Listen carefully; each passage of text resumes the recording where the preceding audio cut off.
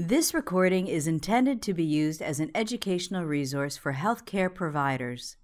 It is in no way a substitute for the independent decision-making and judgment of a qualified healthcare professional. It should not be used to make a diagnosis or to overrule the advice of a qualified healthcare provider, nor should it be used to provide advice for emergency medical treatment. When we talk about recent advances in pediatric disease, and I think that you will see that occurring more and more, and us paying more and more attention to it in many parts of the world. Now, when I was asked to talk about advances in pediatric critical care, I thought the best way to start is to look at ABC Medical News to see what they thought advances were. And you can see the top 10 advances of the decade that they spoke about. It has very little to do with critical care. And furthermore, it really got me thinking about what really is an advance. In the long run, I think that what we'd like to do is make a difference in the care of patients and the outcomes and the experience of patients. So many of what they are mentioning may be tools to achieve this advance, but it's certainly not advances. I think it's a very important topic at this time, and mainly we can look at if we decide that one of the advances in critical care is the need for critical care, or the number of areas of the world or populations that meet criteria for critical care or intensive care facilities. This has changed over the last few decades. For instance, the well-established or well-recognized criteria for providing publicly funded intensive care is a child mortality, under 5 mortality of less than 30 per 1,000. And one can see in this slide that in 1960, there were many areas of the world that did not qualify based on these criteria. Indeed, most of the developing world and many of the industrialized nations did not. Well, if we fast forward to a few years ago, we can now see that many of the developing world and most of the industrialized world fit these criteria, and hence more and more ICUs are being developed across the world. And as I said, we can think of that as one advance. But in thinking of it in a more sort of deeper sense, several questions were raised. Is that what is an advance? Is it better outcomes for patients, better integration of all aspects of care? Is that an advance? Ensuring sustainability of critical care?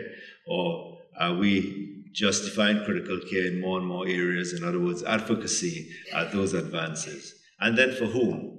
As you heard, for the individual patient, is it population, clinicians, family, policymakers, or is it for all of those? And where in the world are we referring to? Because there are different resource limitations in various parts of the world. In some areas, we have an abundance of resources, and an advance in one area will bear little relevance to people in other areas of the world. So I thought that what aspect of care are we interested in? And if we go back to the Institute of Medicine, the dimensions of care that they espouse were effectiveness, safety, efficiency, patient-centered, timeliness, and equity. And I thought this might be a very good framework to look at advances that we have. And the reason for that is that there is a care system, and in the care system, as you can see, there are many factors that is required to provide better outcomes, safe, effective care. We need a supportive system with that is adequately sort of resourced. We need organization, as Andrew was talking about. We need high-performance teams, and we need a lot of enablers, design of the systems, etc., that will lead to better outcomes and timely care. So with that in mind, I thought I'd like to sort of look at in various areas of the world, in both resource-rich and resource-poor, because of the nature and the collaboration we have, to look at some of the advances. When we think about effectiveness, There is no doubt that one of the gold standards should be the global trends in childhood deaths. And one can see the good news is that over the last decade, there has been a decrease in childhood deaths worldwide. Most of these deaths, as you know, occur in sub-Saharan Africa and Asia, but decrease in diarrheal diseases, malaria, mumps, measles, neonatal mortality, there has been decreases. So that's a good news, and one can say that based on that, the provision of care in general and the provision of critical care, we have made advances. This does not really tell us what the advances, but I would suggest to you that it is multifactorial in anywhere from prevention, immunization, etc., to provision of critical care. If we look at the developed world, there's very little literature, but in Australia, one can see the intensive care mortality has decreased from the 1980s of 15% to 5% in 2006. The more recent data from US 5 academic teaching hospitals that is not yet published, mortality rate is about 2.5% with a range of 2 to 3. Now, when we look at specific diseases too, and complex cardiovascular surgery for congenital heart disease, one can see the mortality has declined by 24% over a matter of a decade. So we can see that likely the care has improved in those patients. And the dramatic change to a large extent has been in neonatal mortality, where one can see the dramatic decrease in mortality due to a variety of factors again, but overall better care, better techniques in surgery, better post-operative care. In South Africa, this is some data from here we see with PICU survival of patients with HIV and PCP, and one can see that with different interventions from ventilation, steroids, etc., in a matter of 5 years, one can see a dramatic decrease in mortality from approximately 90% to about 22%. Again, so if we think in terms of that, there have been advances in various parts of the world. Now, safety is one of the issues that we have really taken to very, very seriously again. And as Andrew mentioned, we talk about well-functioning teams. Well-functioning teams within the ICU where they're staffed with different levels, different skills, different background and training, but also the well-functioning teams between the ICU and operating room transfers and teams that work close together. We have also had a burgeoning number of checklists, bundles, protocols for safe surgery, ventilator-associated pneumonia, line placement and maintenance, sepsis protocols, post-operative care, and you name it. Many of the units, as you heard yesterday when Jean-Louis Vincent talked, the number of protocols that we have. There's also a downside to protocols, etc. But the point is that it has increased communication in many areas, and in many areas we are seeing the benefit of this from better, less complications and better outcomes. Another advance has been in safety has been looking at one of the most common drugs that we give, fluids, and the realization that hypotonic fluids has a downside to it. Indeed, there has been morbidity associated with it and mortality, and in many cases now institutions have labeled the hypotonic solutions as a cytotoxic agent. In many cases, it's removed from certain clinical care areas, such that as a safety mechanism that you have to make a special effort to order it and to get it to be used. Some of you may have heard about this youngster, Rory Staunton, in New York, who was fairly normal, playing basketball, had a scrape, and ended up going to one of the institutions there, treated as just having a minor viral infection, given some fluid, sent home, and 24 hours later, he returned to the institution and died. There was a lot of press associated around it, many reports in the newspaper, and indeed parents who read that was better educated to advocate for their child. And in one hospital in Florida, as you see, the mother insisted that her child had sepsis, which as it turned out to be. That by itself is one sort of sentinel event that has galvanized the issue of sepsis in New York State, and indeed the governor of New York has suggested that all, in fact, making a law of it, Rory Staunton law, that all hospitals screen for sepsis. Well, there have been a lot of work being done on sepsis, and you've heard a lot during this conference on various aspects of sepsis. But this study is from Texas, which showed that with good implementation of protocols, and as you can see the statistical control charts, they have been able to be aggressive in treatment. Time to fluid boluses and antibiotics have improved markedly. And with that, there has been a decrease in mortality from 4% to 2.5%, decrease in the use of vasoactive drugs and mechanical ventilations. This similarly in Boston, they use other criteria, for instance, antibiotics, inotrope support, vascular access, and recognition of sepsis as their hallmarks of treatment. And with their protocols, they have been able to increase adherence of it, but 57% reduction in hospital and PICU admission. In Utah, similarly for sepsis, they found that with appropriate sort of institution of guidelines, there was increase in protocol compliance from 60 to 80%. They gave the same fluid boluses very aggressively and were able to decrease mortality and decrease the length of stay. So the point is that this is in one area, one can say it's with one specific entity, but there are other collaborators that have been showing very good results lately, and the building of collaborators and community of practice, both in clinical care and research, as I mentioned yesterday, has been one of the advances, I think, in critical care.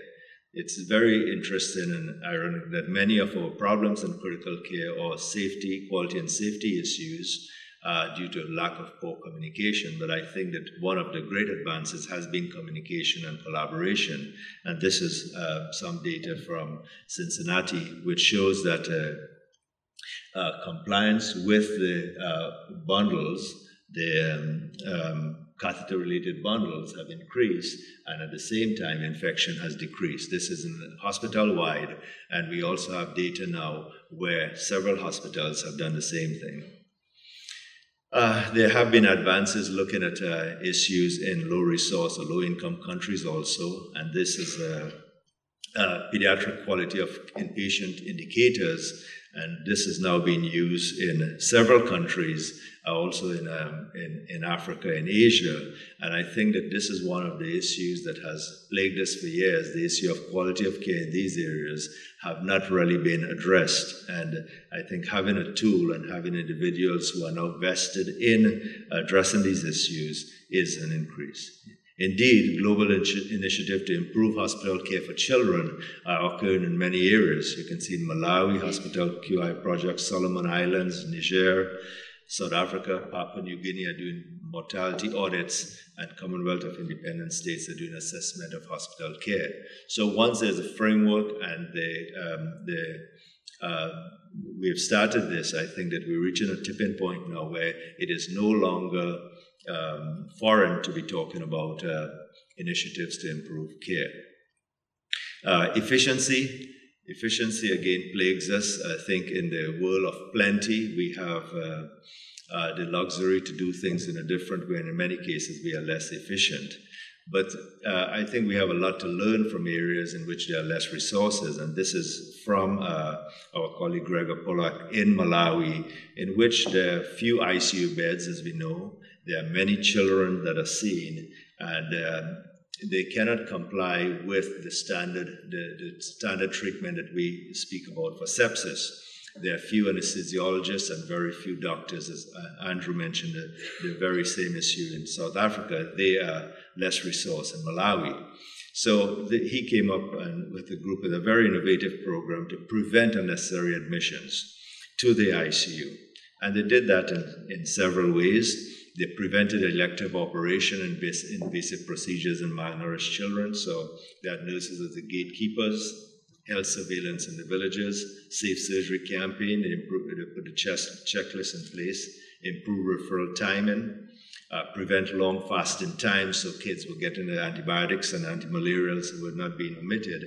They were training people in the various relevant health areas to take care of children upstream, both mothers and children, so they did not come. And it made some difference. They're just getting the results of their program, but there's great hope that this will make a difference.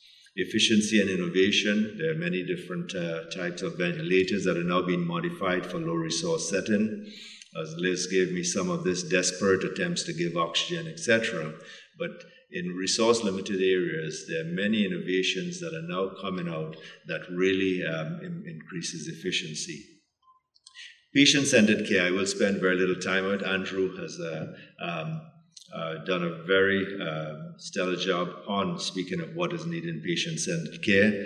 But it is very interesting in the past year that there are many areas that are now discussing it. In Canada, the issue of whether the ICU is an office or a bedroom and how do we increase family-centered care in the PICU. Pakistan, you can see family-centered rounds in Pakistani PICU. And in US, factors associated with high-quality communication to families are all being discussed very vigorously. And in many cases, the issues in the past of does the family belong at the bedside is becoming moot. The issue of pain and suffering, Andrew mentioned that. This is from Liz again, speaking about healthcare workers are ill-equipped to manage pain in her area. But the interesting thing is that she said advocacy and commitment is needed. This is a shameful deficiency in healthcare provision, and we have the capacity to do something about it. But it's good news, at least we are starting the discussion in some areas. Treatment of children with cancer. In many areas, there is absolutely no treatment, or those that are treated, they suffer needlessly, again, in pain, especially at the end of life. There are now guidelines that are being discussed for cancer care in low-income settings, such that it does not strain the resources of the nations, but at the same time it provides humane care for children. So I think that this is also an area that we are seeing some advance. In fact, some of my colleagues who work in Bangladesh and some areas in Africa to enact this very program. Well, what about timeliness of care? I think timeliness is a problem, and for many of the diseases that we treat, the fact is that we need to give treatment in a very sort of quick manner. The fact is that there is very little time for deliberation. The fact is, in many parts of the world, the critically ill child does not have the families don't have the luxury of transport systems and well-integrated systems. And in many areas of the world, innovative solutions are now improving timeliness of care for children. For instance, community health workers' use of rapid diagnostic tests and drugs to manage malaria and pneumonia have decreased mortality, reduced drug use, etc. in several areas of the world. You can see in Zambia, in other areas, given oxygen at home or daycare clinics and those things have precluded the necessity for children to come to hospitals, which in many cases they cannot, they arrive in dire straits if they do. And home-based treatment can be applied in a variety of settings. You can see in Bangladesh, Egypt, Ghana, Vietnam, all improving outcomes and decreasing mortality. Innovative solutions, again, where there's a lack of medical or few medical care, training villagers in basic first aid, provision of antibiotics, again, to healthcare workers in Pakistan, modifications of some of the integrated management of childhood diseases protocols, in the district hospitals, reorganization of emergency medical services, for instance, what Liz Malden has done and we have done in Bangladesh and China, where we've introduced triage in many hospitals such that it is not a first come, first served basis where critically ill children are waiting, has decreased mortality. And again, provision of oxygen in various settings, since pneumonia is the most common disease. Now, equity is still an issue. And I think that when we look at it, this is the OECD data looking at the resources and dollars that have been given to countries, low-income countries or countries which we said count down the priority countries. The priority countries are 70 countries in which 95% of the childhood deaths occur. And this graph looks at the resources that have been given in the last 10 years for maternal health and child health. But in all cases, what is worrisome is that the aid has been increasing for years, but it's only in the last 2 years one can see this level off, and it is very worrisome for many in those areas because it has increased inequity, and it could spell disaster for many mothers and children.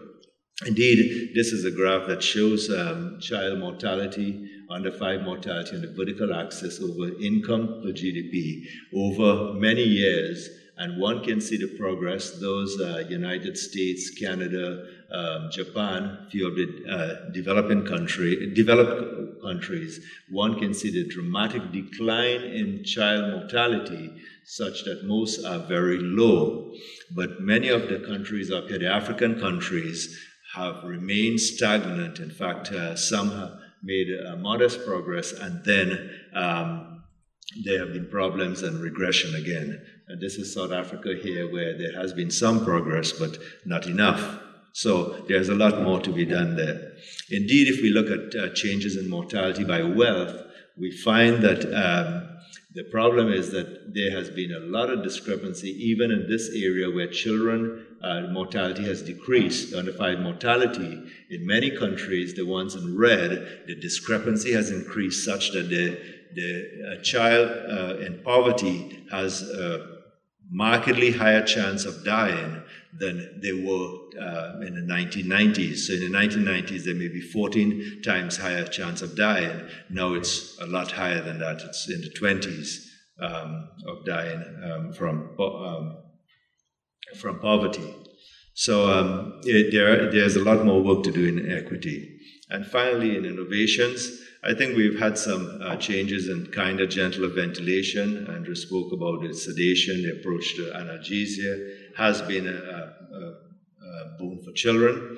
And in neurocritical care, we've had several development, the use of hypertonic saline, better monitoring, and the use of hypothermia.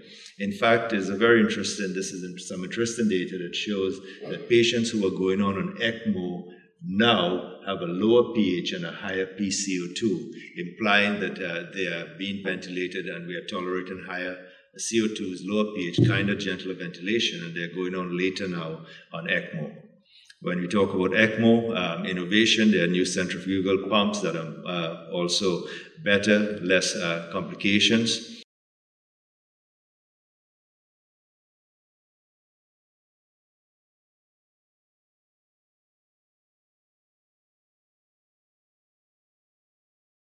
But again, as I said, when you talk about these as innovations, they occur in a different world than where most children die.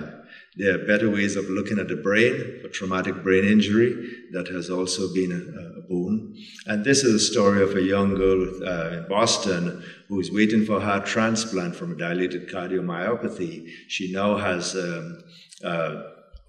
an artificial heart, but is at school and doing many of the activities she did before. Now, one can say it's an advance, but it's an advance for one person or for limited number will have access to this advance. In the larger world, liberation technology, it works very well for maternal and child death, has decreased, where community health workers have been using text messages and reminding people with life-threatening complications that most of the life-threatening deliveries are now occurring in facilities rather than a thing. Pulse oximeter, we are making great inroads by using it as a diagnostic test or collecting data, put into a central repository linked to protocols such that people in villages, etc., can use that. And finally, we are starting more and more advanced with education, understanding adult education, and the open pediatrics is one method that I hope that many of you will hear more about it and go on site. We are in many countries right now, which is a very good advance. So in summary, when we talk about recent advances in critical care, I pose a question to you, is really what is an advance? And I think that for different people, it's going to be in the eyes of the beholder, where you are in the world, what an advance is going to be. For whom it's going to be is one of the questions you have to do. And as I say, what aspect of care are we really interested in? So I hope I've given you a sort of broad panoramic view of what I think are the various facets of advance. And I think that depending on where you sit in the world, you may or may not see it in different light. Thank you very much. This recording is a production of Open Pediatrics, a free and open access resource for pediatric clinicians worldwide. For more pediatric care materials or to join our global community, please visit our website at openpediatrics.org.